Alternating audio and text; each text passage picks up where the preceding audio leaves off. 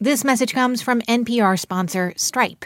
Tap to pay on iPhone, and Stripe can help you grow your business's revenue and reach through accepting more in-person, contactless payments right from an iPhone. To learn how, visit stripe.com/tapiphone. This is the TED Radio Hour. Each week, groundbreaking TED Talks. TED Talks. TED. Technology. Entertainment. Design. Is that really what it stands for? I've never known that. Delivered at TED conferences around the world. The gift of the human imagination. We've had to believe in impossible things. The true nature of reality beckons from just beyond. Those talks, those ideas, adapted for radio. From NPR. I'm Manoush Zomorodi, stepping in for Guy Raz this week. Maybe you've heard one of my podcasts, Note to Self or Zigzag. I've also been a guest on this show. Thanks so much for having me. So, a couple years back, Olympia De La Flora had a job as a principal at an elementary school in Columbus, Ohio. And she had this one student there who was really not doing well. Yeah, I spent a lot of time with this kid and really got to know him on a personal level. That's Olympia. As for the kid, we'll call him D. Can you tell me about him? Yeah, so when D came to us, there were just some behaviors that we were not used to seeing and things that were abnormal. Like what? What would he do? He would do things like throw chairs. He would flip tables. He would scream. There was one time he climbed up in the windowsill. And yikes. I think the first time that I witnessed this type of behavior, I resorted to strategies that I had used, which was tell them to stop. Stop was a word Olympia was used to saying. The school where she worked was one of the lowest rated in the state. She describes it as a high-needs school. About 98% students were in poverty, which means they qualified for free or reduced lunch. We also had students that were homeless and didn't always have stable housing, and many of them had been in several different schools because of this, which made learning a challenge. But D was especially challenging. And the school's initial approach? Stop. Get down. Don't flip the desk. That wasn't exactly working. Sometimes Dee's fits of anger would put the entire school into lockdown mode. It could take an hour or more to get things back to normal. No one in the school knew how to help Dee. Here's Olympia on the TED stage. And though we didn't come up with a fail-safe solution, we did come up with a simple idea. That in order for kids like Dee to not only survive in school, but to thrive, we somehow had to figure out a way to not only teach them how to read and write, but also how to help them deal with and manage their own emotions. And in doing that, we were able to move our school from one of the lowest performing schools in the state of Ohio with an F rating, all the way up to a C in just a matter of a few years. I have 2 kids. But you don't need to be a parent to want all children to thrive. And we need today's kids to grow up into adults who can cope with the challenges of our fractured and frenetic world and find solutions to the big problems they'll be inheriting from us. But kids these days, they still go to school to learn to read, do math. Now, though, they're also grappling with how to face issues like inequality and racism head on. They're put into fierce competition with each other, and they're under intense pressure to manage themselves emotionally and academically. So today on the show, we're asking, what do students need to learn to prepare them for the future? And how can we teach for better humans?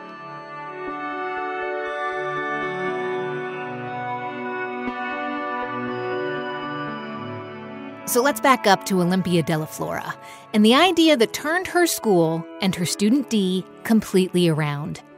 We told you what Dee was like at school.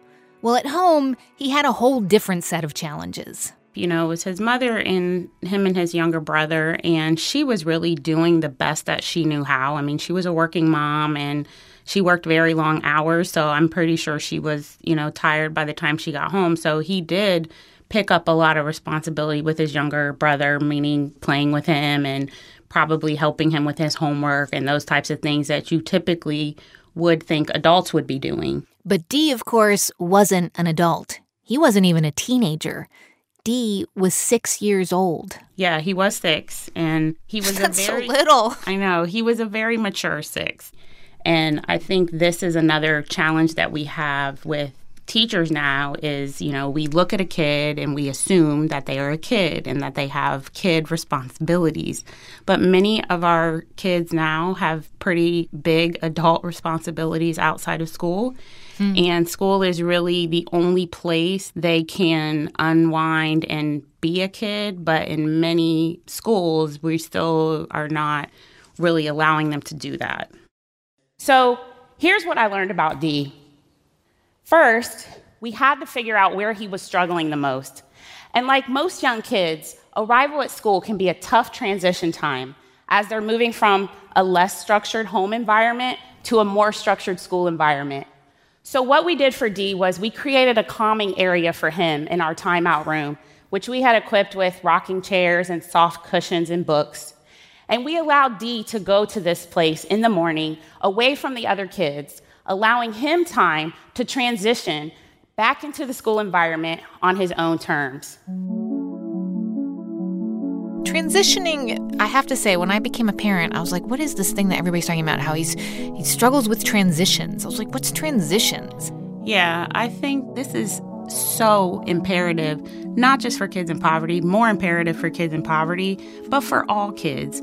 And so there was a lot of conversation and experience that we did with the teachers. We went out into the neighborhoods. We had staff meetings in some of the local businesses or the churches, and we would walk to that location as a staff. And then we would say, like, how did you feel about walking through this neighborhood, you know? And they're like, oh, I was really scared. Or, you know, there's really tall grass. They don't even cut the grass. I said, so imagine if you are a 5 or a 6-year-old that has to walk to school through this every single day.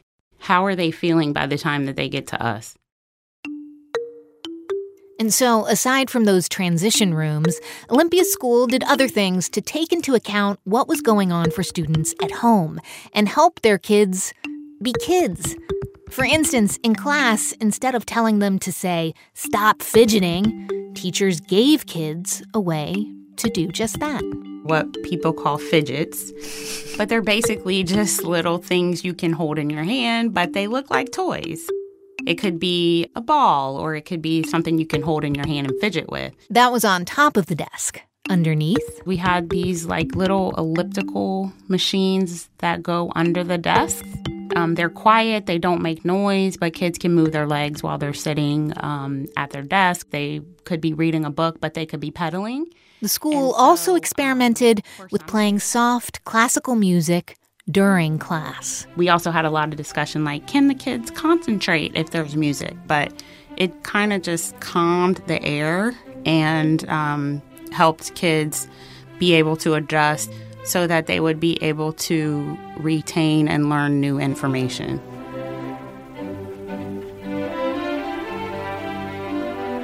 And here's the magical thing. It didn't cost us a whole lot of extra money. We simply thought differently about what we had. As part of our personal professional development plan, we studied the research of Dr. Bruce Perry and his research on the effects of different childhood experiences on the developing child's brain. And what we learned was that some of our students' experiences, such as an absent parent, chaotic home life, poverty, and illness, create real trauma on developing brains. Yes, trauma. And those difficult home experiences created real barbed wire barriers to learning, and we had to figure out a way over it.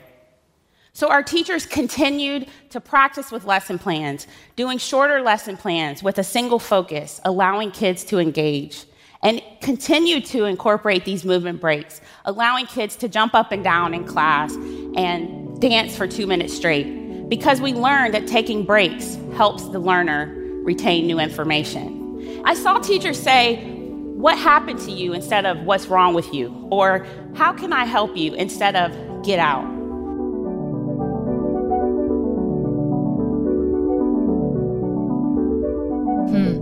And I wonder if some of the methods that you are using in your school are actually becoming common practice.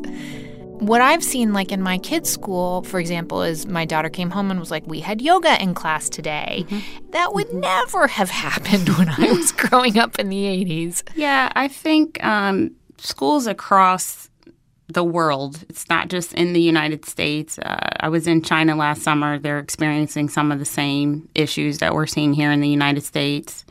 And I think that we just have to reframe our vision and our thought of teaching to be more holistic.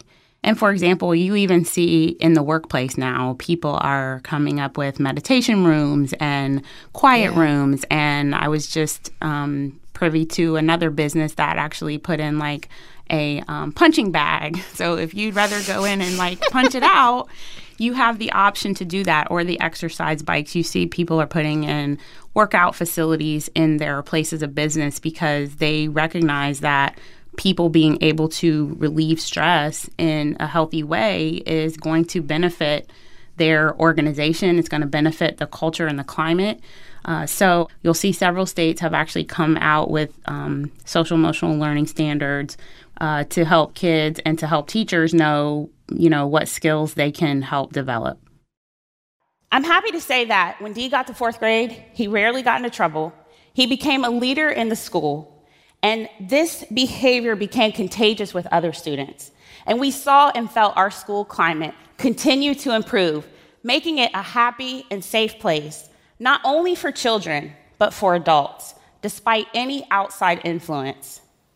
Fast forward to today, I now work with an alternative education program with high school students who struggle to function in traditional high school setting. Many of them exhibit the same behaviors that I saw in 6-year-old Dee.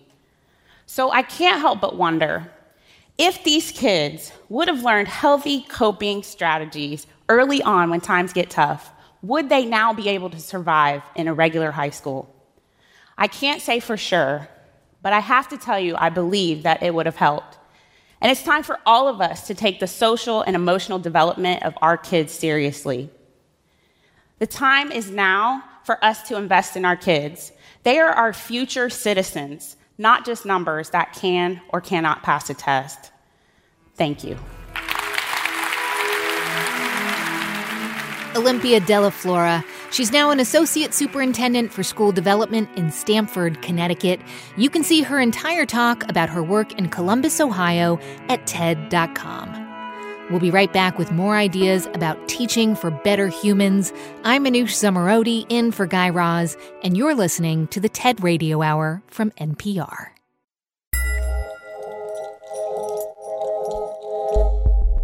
Hey everyone, just a quick thanks to two of our sponsors who help make this podcast possible. First, to Trader Joe's, whose podcast Inside Trader Joe's takes you on a journey through world cuisines, innovative takes on frozen foods, fresh approaches to plants and flowers, new ways to think about produce, and everything you ever wanted to know about wine and cheese. And then some. You'll find new, innovative, astonishing, and fascinating episodes of Inside Trader Joe's wherever you get your podcasts. More at TraderJoe's.com and at Trader Joe's on Instagram. Thanks also to Mitsubishi Motors. Director of Product Planning Nate Berg was part of the team that developed a plug-in electric hybrid SUV, the Outlander PHEV.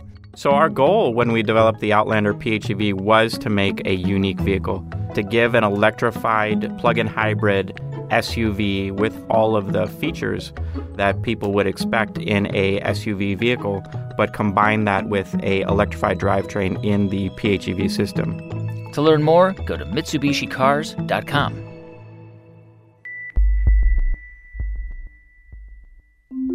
What happens when Ronald McDonald walks into a poor immigrant neighborhood in the south of France and sets off a supersized revolution? The story of how a company slogan to sell more shakes and burgers became a rallying cry for workers in France. That's on NPR's Rough Translation. It's the TED Radio Hour from NPR. I'm Manoush Zomorodi in for Guy Raz.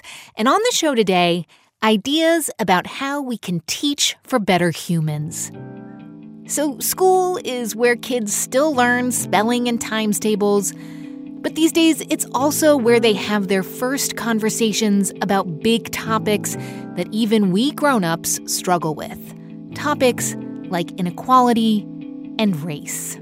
I mean, think about how much media and how many messages adults soak up every single day. And kids are exposed to the exact same stuff that adults are exposed to. This is teacher Liz Kleinrock. She developed school curricula.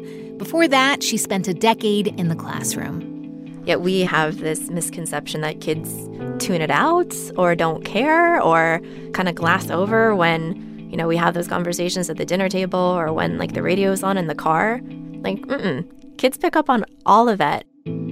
Some of Liz's students were interviewed for a mini documentary specifically about how she helps them think critically about our history and how it relates to today. Some people actually liked having slaves, to own slaves, because they worked for them. And some people were just afraid to speak out for them or do anything to help them. I can't imagine how it would be like if my family was gone. If you just separated from your family, you're separated. I have these kids who would never raise their hand in a traditional reading or writing or math lesson, but if you ask them about Black Lives Matter or what's happening in our government, they all know something and they all want to share. I mean, seeing all these videos of people getting discriminated because of their race, religion, orientation, it really changes my perspective of life. So I think it's actually a lot safer to have those conversations, up front. But having tough conversations up front with kids is totally different than having them with adults in lots of unpredictable and cringeworthy ways. Liz Kleinrock tells the story from the TED stage. So a few years ago, I was beginning a new unit on race with my fourth graders. And I had the type of moment that every teacher has nightmares about. One of my students had just asked the question, why are some people racist? And another student, let's call her Abby, had just raised her hand and volunteered, maybe some people don't like Black people because their skin is the color of poop. Yeah, no. So, as if on cue, my entire class exploded. Half of them immediately started laughing, and the other half started yelling at Abby and shouting things like, oh my God, you can't say that, that's racist.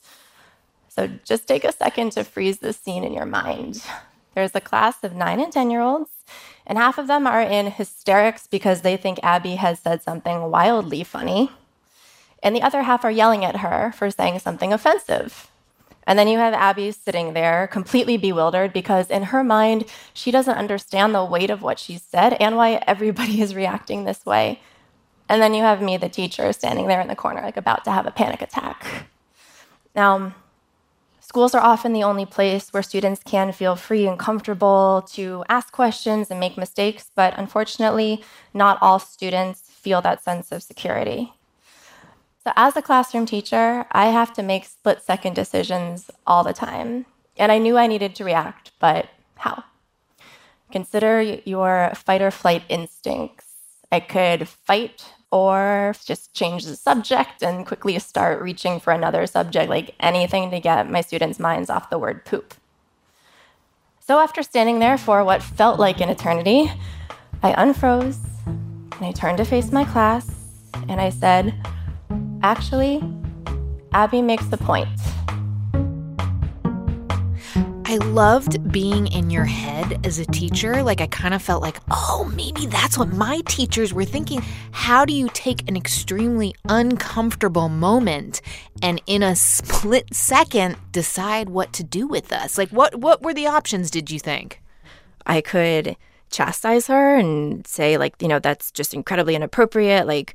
You never ever say something like that, which is definitely part of the conversation that needs to be had about why that language is harmful. But if you don't explain why it's harmful, it doesn't really do any good. all the kid has learned is, oh, if I ever talk about this, that it's bad. And something I didn't share in the talk is that student who made the comment isn't white. She's actually a student of color. And I thought a lot in that moment about the way that I now interact with her is really also going to be a model for the rest of the kids too. I definitely don't think it's okay to shame people for where they're at, but it's absolutely necessary to question why people are at a certain place. And if this was truly her first time talking about it, yelling at her was going to leave a really, really big imprint. Like, I even think about how I view myself as a math student because I had one teacher in elementary school who made me cry when it came to math because I didn't understand, and how I then internalized, well, I must be a really bad math student. And this has a lot higher stakes than whether or not I could understand, a multiplication algorithm. This is something that could really continue to follow her and determine whether she was going to be willing to engage or disengage from these conversations moving forward. So in that 5 seconds, the weight of this girl's relationship to talking about race is on your shoulders. You reflect on that. And then you look at the kids in your classroom and you look at her, and what do you say? I said this is a really important teachable moment because there is some truth and validity into what Abby is saying, that people have believed this, and some components of racism are fueled by thoughts and beliefs just like this, and that's why we have to talk about it. It's meaningful, it's, terrifying and deeply personal, but we have to take these opportunities to learn. As I watched the conversation really marinate with my students, I began to wonder how many of my students have assumptions just like Abby, and what happens when those assumptions go unnoticed and unaddressed, as they so often do. Conversations around race, for example, have their own specific language, and students need to be fluent in this language in order to have these conversations. Now, I also know that these types of conversations can seem really, really intimidating with our students, especially with young learners.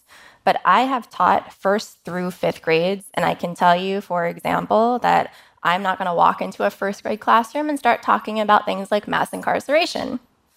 But even a 6-year-old 1st grader can understand the difference between what is fair, people getting what they need, and equal, when everybody gets the same thing, especially goodie bags at birthday parties. Now, 1st graders can also understand the difference between a punishment and a consequence. And all of these things are foundational concepts that anyone needs to understand before having a conversation about mass incarceration in the United States. Some people might think that kindergartners or 1st graders are too young to have conversations around racism. But I'll also tell you that young kids understand how people are similar and different, and what it means to have power when other people don't. When we have these conversations with students at a young age, it actually takes away some of that taboo feeling when those topics come up at a later age. It's almost like you just make space in your classroom for things that are often shoved under the rugs, things that we don't make space for because it makes us feel uncomfortable, because we don't necessarily have the answer of how to make it better. But you try to make space. I try, and I try to also be very authentic with my students when they ask a question that I don't know the answer to be very honest with them and not make something up, or that I'm the authority on all things related to race and equity, because I'm not.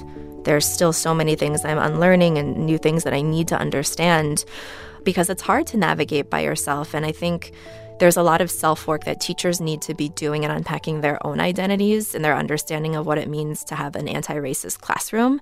And if you're not doing that self-work, having the conversations with kids is going to be a lot harder, because these are definitely parallel tracks of work that need to be going on at the same time. I mean, I gotta say, I feel for teachers right now. Not only are they pretty poorly paid, at least here in the United States, but they don't get a lot of respect from parents, from municipal governments. They work so hard. How do you even begin to say to teachers, yeah, so also you need to be exploring your own sense of identity. Could you do that, please, while you're also grading all the papers for tomorrow? Like, how do you even start to have this conversation with other teachers? It's really, really hard. But I think that the curriculum and the lessons that I've created really try to embrace like diversity and equity and inclusion as a lens, not as a separate component of the day. Like, I'm not writing social justice time from 9 to 10 o'clock on the agenda. It can really be something as simple as who are the authors and the stories and the voices that you're amplifying in class. Like, an example that I like to give is one of our curricular units is supposed to be about opinion writing. And the sample unit that comes with the curriculum, you're supposed to structure this lesson about what's your favorite ice cream flavor and why. Which for fourth graders, to me, that just seems like such a waste of an opportunity to have them write about something that's more important than that. But I think it also takes a lot for adults to be brave and have those conversations. Well, yeah, which makes me wonder, like, do you ever get pushback from parents who maybe feel uncomfortable with your methods, or maybe like, listen, just stick to like reading, writing, and arithmetic, okay? I'll handle the other stuff for my kid. Yeah, I mean, I get a lot about education not being politicized. And my response to them is usually, I mean, education is inherently political. School funding, how much teachers get paid, which textbooks we use, which holidays we celebrate, like who is visible in the classroom and who isn't. Those are all political decisions. Yeah. I mean, it's really like you said before that kids already pick up on all of these ideas, political or not.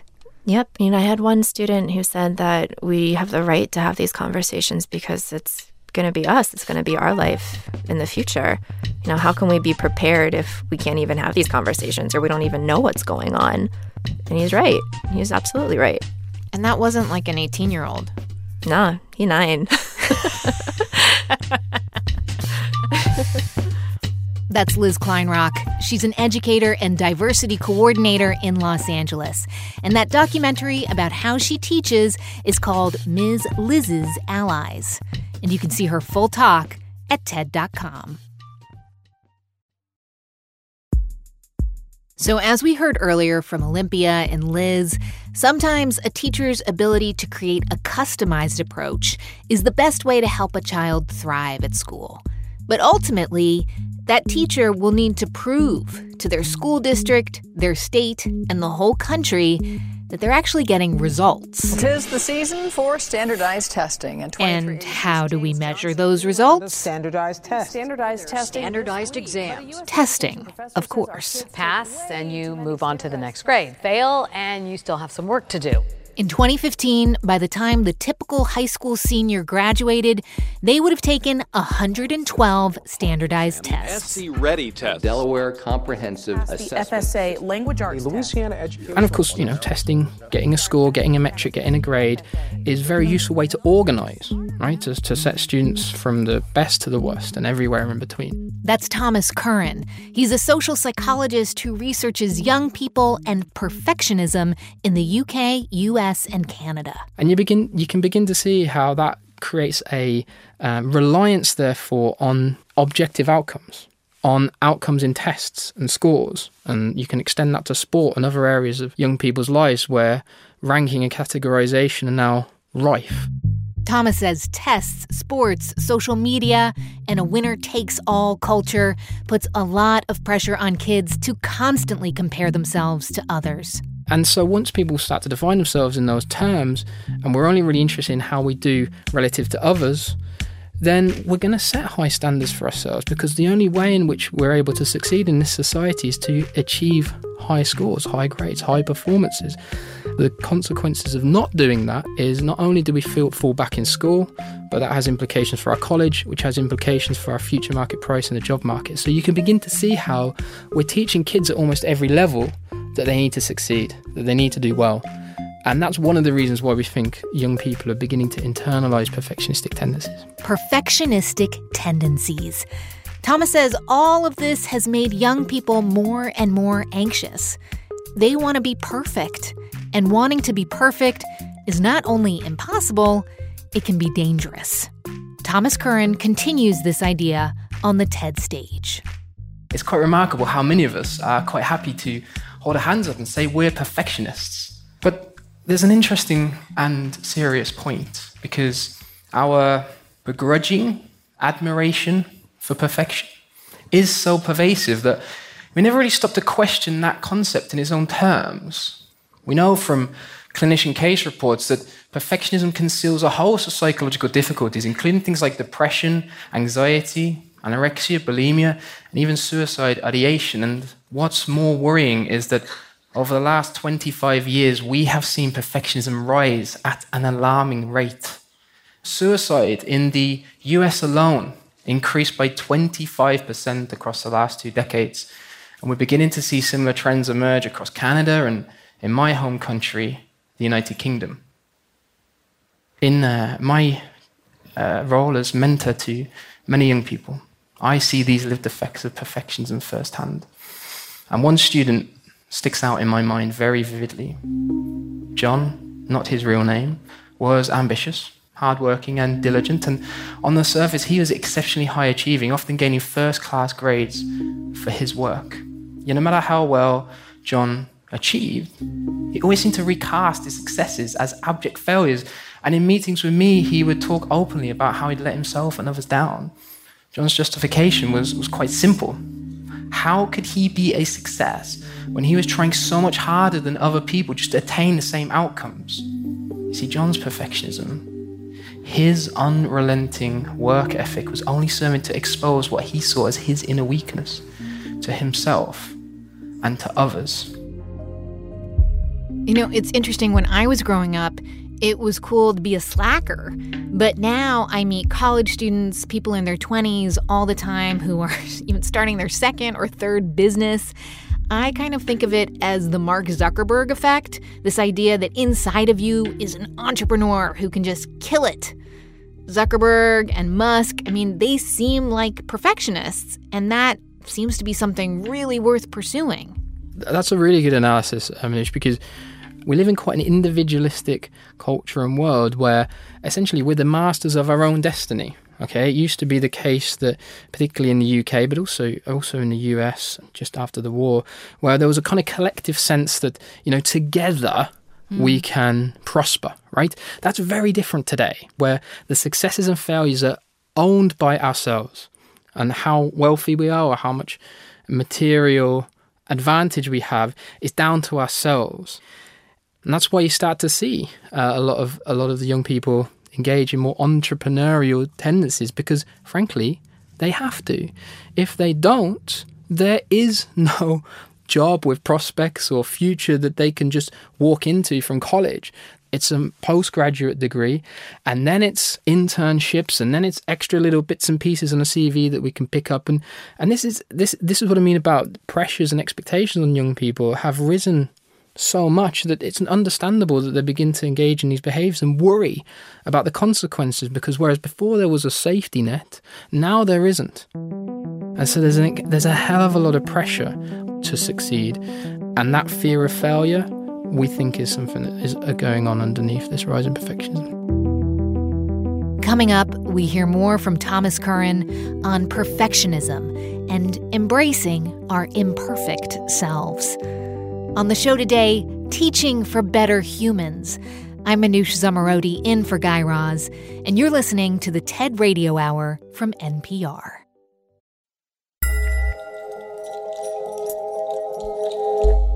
Hey everyone, just a quick thanks to our sponsor, the Financial Times.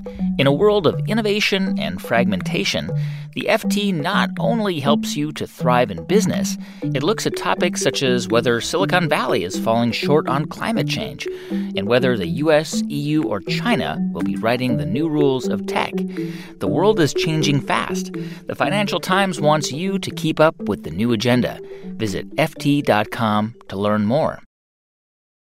This message comes from NPR sponsor Discover. Here's a familiar situation. You have a question about your credit card. You call the number for help and can't get a hold of anyone. If only you had a Discover card. With 24/7 U.S.-based live customer service from Discover, everyone has the option to talk to a real person anytime, day or night. Yep, you heard that right, a real person. Get the customer service you deserve with Discover. Limitations apply. See terms at discover.com/creditcard. This message comes from NPR sponsor Charles Schwab with their original podcast, Choiceology. Choiceology is a show about the psychology and economics behind people's decisions. Download the latest episode and subscribe at schwab.com/podcast.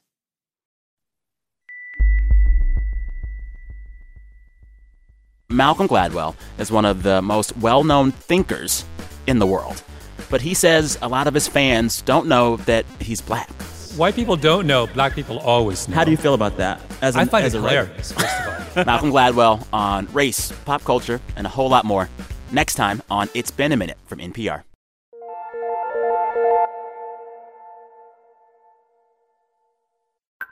It's the TED Radio Hour from NPR. I'm Manoush Zomorodi in for Guy Raz. On today's show, how we can teach for better humans. And we were just hearing from social psychologist Thomas Curran about perfectionism, how young people are taught, pressured, and influenced to try and be perfect. And I'm just going to say what everyone is thinking right now. I mean, social media, right? That must be playing a huge role here. I mean, social media is pervasive, particularly visual media forms of social media, things like Instagram and Snapchat, for instance, are very, very laden with images of the perfect life, images of the perfect lifestyle that, of course, young people internalize, try to recreate, try to live up to. And that's social perfectionism, socially prescribed perfectionism, which is the sense that the external environment or others in the external environment expect us to be perfect. In 1989, just 9% of young people report clinically relevant levels of socially prescribed perfectionism. By 2017, that figure had doubled to 18%. And by 2050, projections based on the models that we tested indicate that almost 1 in 3 young people will report clinically relevant levels of socially prescribed perfectionism. This is the element of perfectionism that has the largest correlation with serious mental illness, and that's for good reason. Socially prescribed perfectionists feel an unrelenting need to meet the expectations of other people. And even if they do meet yesterday's expectation of perfection, they then raise the bar on themselves to an even higher degree, because these folks believe that the better they do, the better that they're expected to do. This breeds a profound sense of helplessness and worse, hopelessness. You know, listening to you makes me feel, as a parent, kind of hopeless. It's really hard to know how to help your child. I have a lot of sympathy with parents, because it's so tough. Like, it's so tough to not engage in over-monitoring, over-surveillance, because essentially, you know, in this culture, if our kids fail, it's not just their failure, it's our failure too. And right. And so parents do take on their kids' successes and failures, and that naturally leads to more controlling forms of parenting, and there's a lot of data to support that is on the rise. That said, there are ways in which you can do that don't necessarily emphasize perfectionistic tendencies. Okay, so I want to hear them. What do you think parents should do?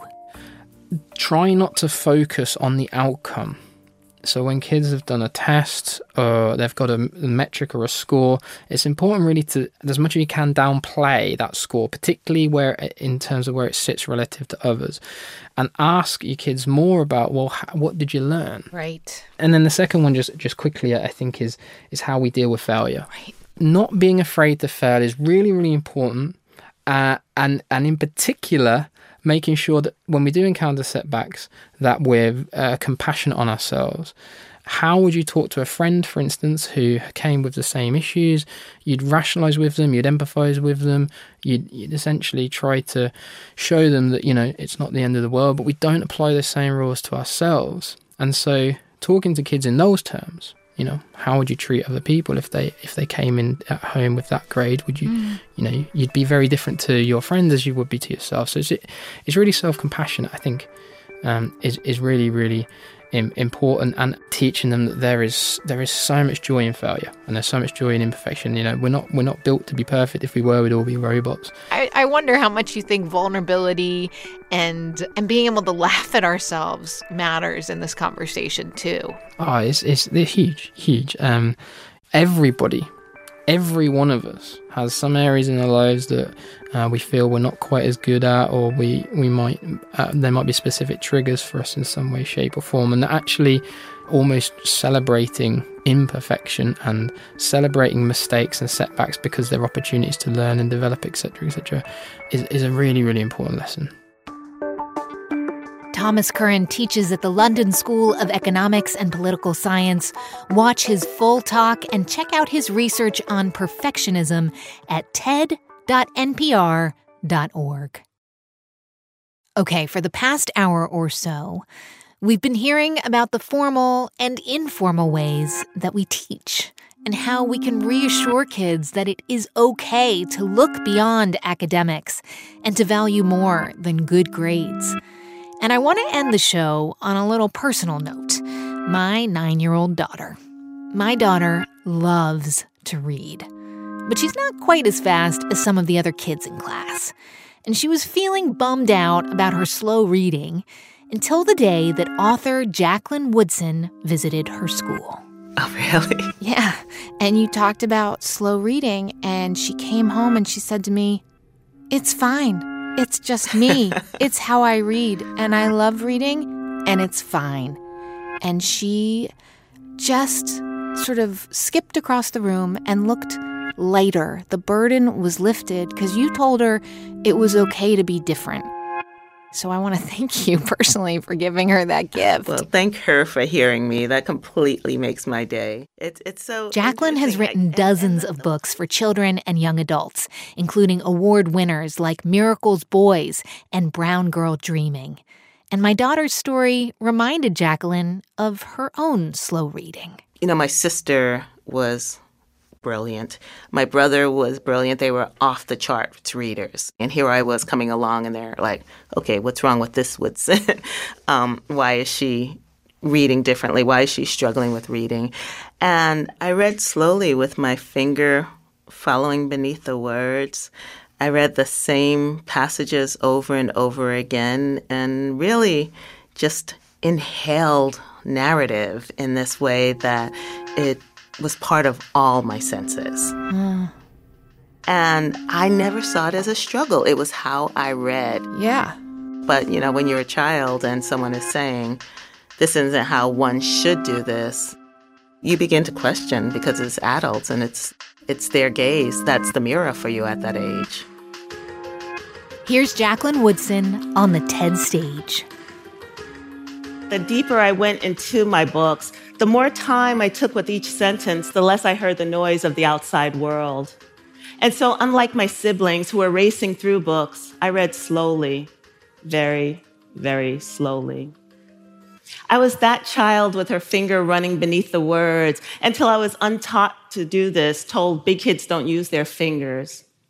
In third grade, we were made to sit with our hands folded on our desk, unclasping them only to turn the pages, then returning them to that position. Our teacher wasn't being cruel. It was the 1970s, and her goal was to get us reading not just on grade level, but far above it. And we were always being pushed to read faster.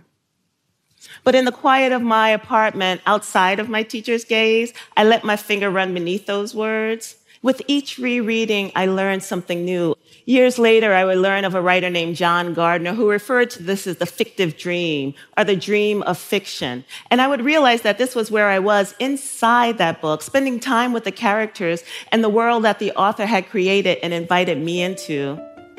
As a child, I knew that stories were meant to be savored, that stories wanted to be slow, and that some author had spent months, maybe years writing them, and my job as the reader, especially as the reader who wanted to one day become a writer, was to respect that narrative. Do Do you think, obviously you are in touch with a lot of teachers and you do work in schools, and is that something that you're seeing being taken on board, this idea of reading slowly, of savoring words, of not rushing kids? I wish I was seeing it more. But when my kids were in fourth grade, their fourth grade test scores determined where they go to middle school. Their seventh grade test scores determined where they go to high school. And even now with the specialized schools and all the work we have to do around that, kids are stressed out. And I think that it's hard for teachers who have this curriculum that they have to adhere to then say, well, you know what, go take an hour with that book. So I think that reading slowly needs to be expressed at home more, and kids should know that at the end of the day they can linger and they can relax somewhere. But I know a lot of those young people are reading slowly and probably getting flack for it. And to just kind of show up and be a mirror and say, look, I read slowly too. Yeah. And I'm here. And there are going to be many, many people saying this is not the way, and push through that. My finger beneath the words had led me to a life of writing books for people of all ages. Books meant to be read slowly, to be savored. My love for looking deeply and closely at the world, for putting my whole self into it, and by doing so, seeing the many, many, many possibilities of a narrative turned out to be a gift. Because taking my sweet time taught me everything I needed to know about writing. And writing taught me everything I needed to know about creating worlds where people could be seen and heard, where their experiences could be legitimized, and where my story, read or heard by another person, inspired something in them that became a connection between us, a conversation. And isn't that what this is all about? Finding a way at the end of the day to not feel alone in this world, and a way to feel like we've changed it before we leave. Sometimes we read to understand the future. Sometimes we read to understand the past. We read to get lost, to forget the hard times we're living in.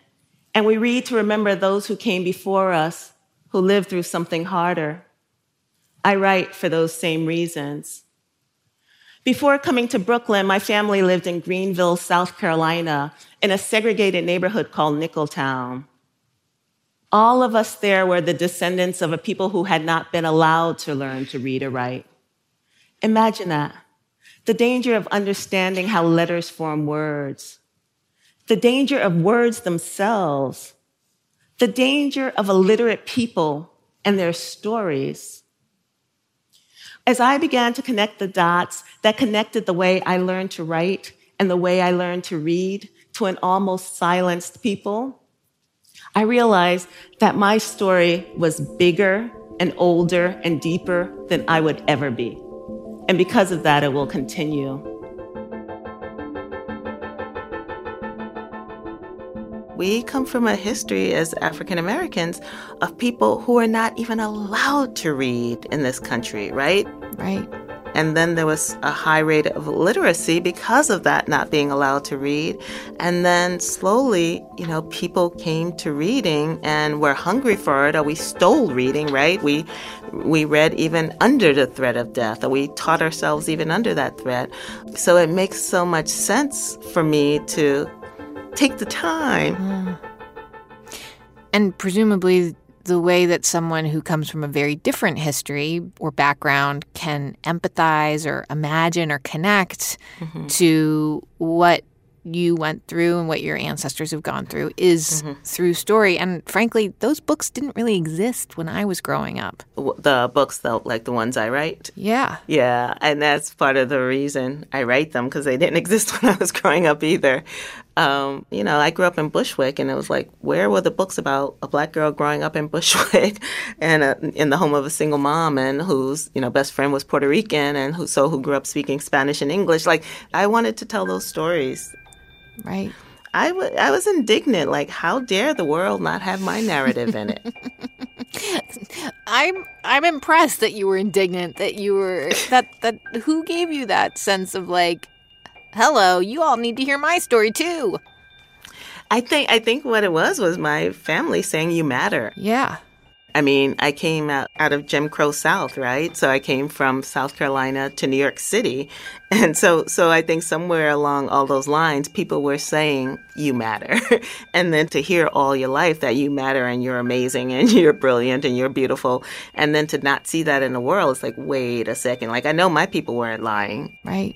So America must be lying.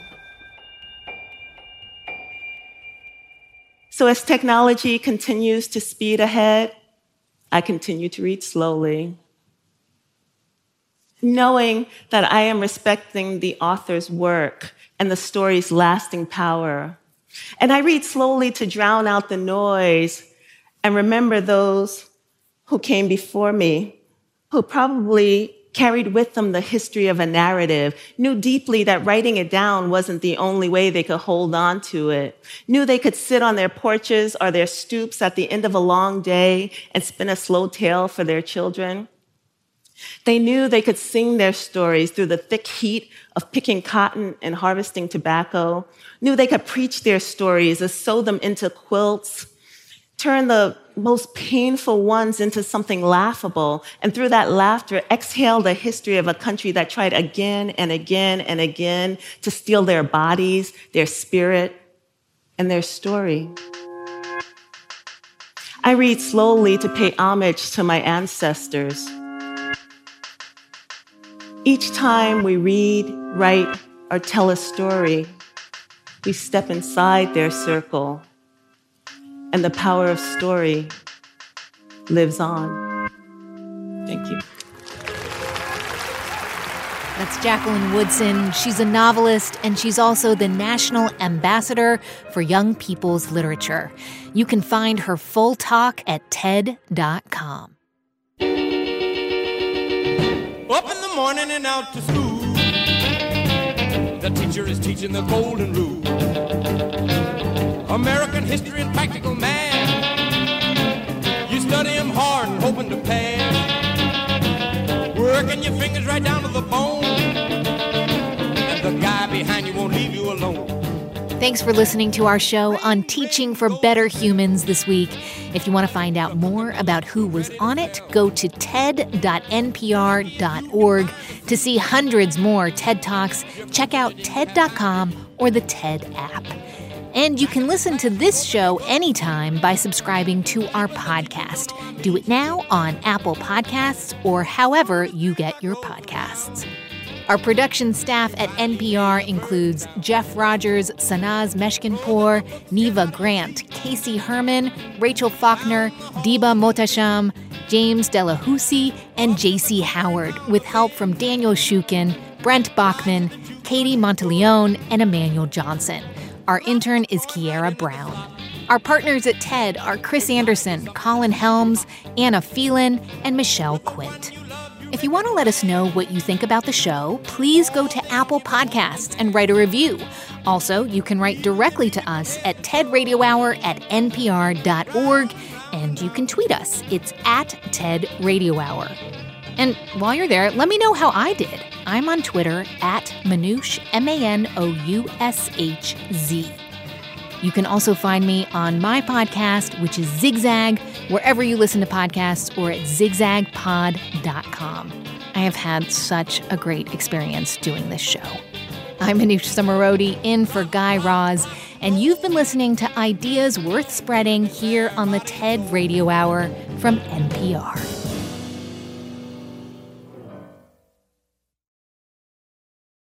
This message comes from NPR sponsor VCU Massey Comprehensive Cancer Center, who, as an NCI-designated comprehensive cancer center in the country's top 4%, is unconditionally committed to keeping loved ones in their lives. MasseyCancerCenter.org/comprehensive.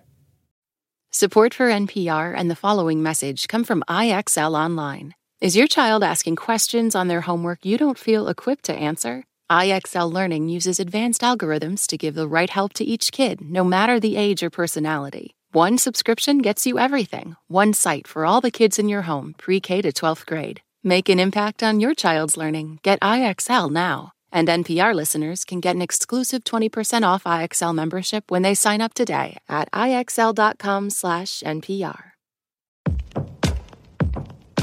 What does it mean to be Black in America? In NPR's Black Stories, Black Truths, a collection of stories as varied, nuanced, and dynamic as Black experiences, you'll hear it means everything. Search NPR Black Stories, Black Truths wherever you get your podcasts.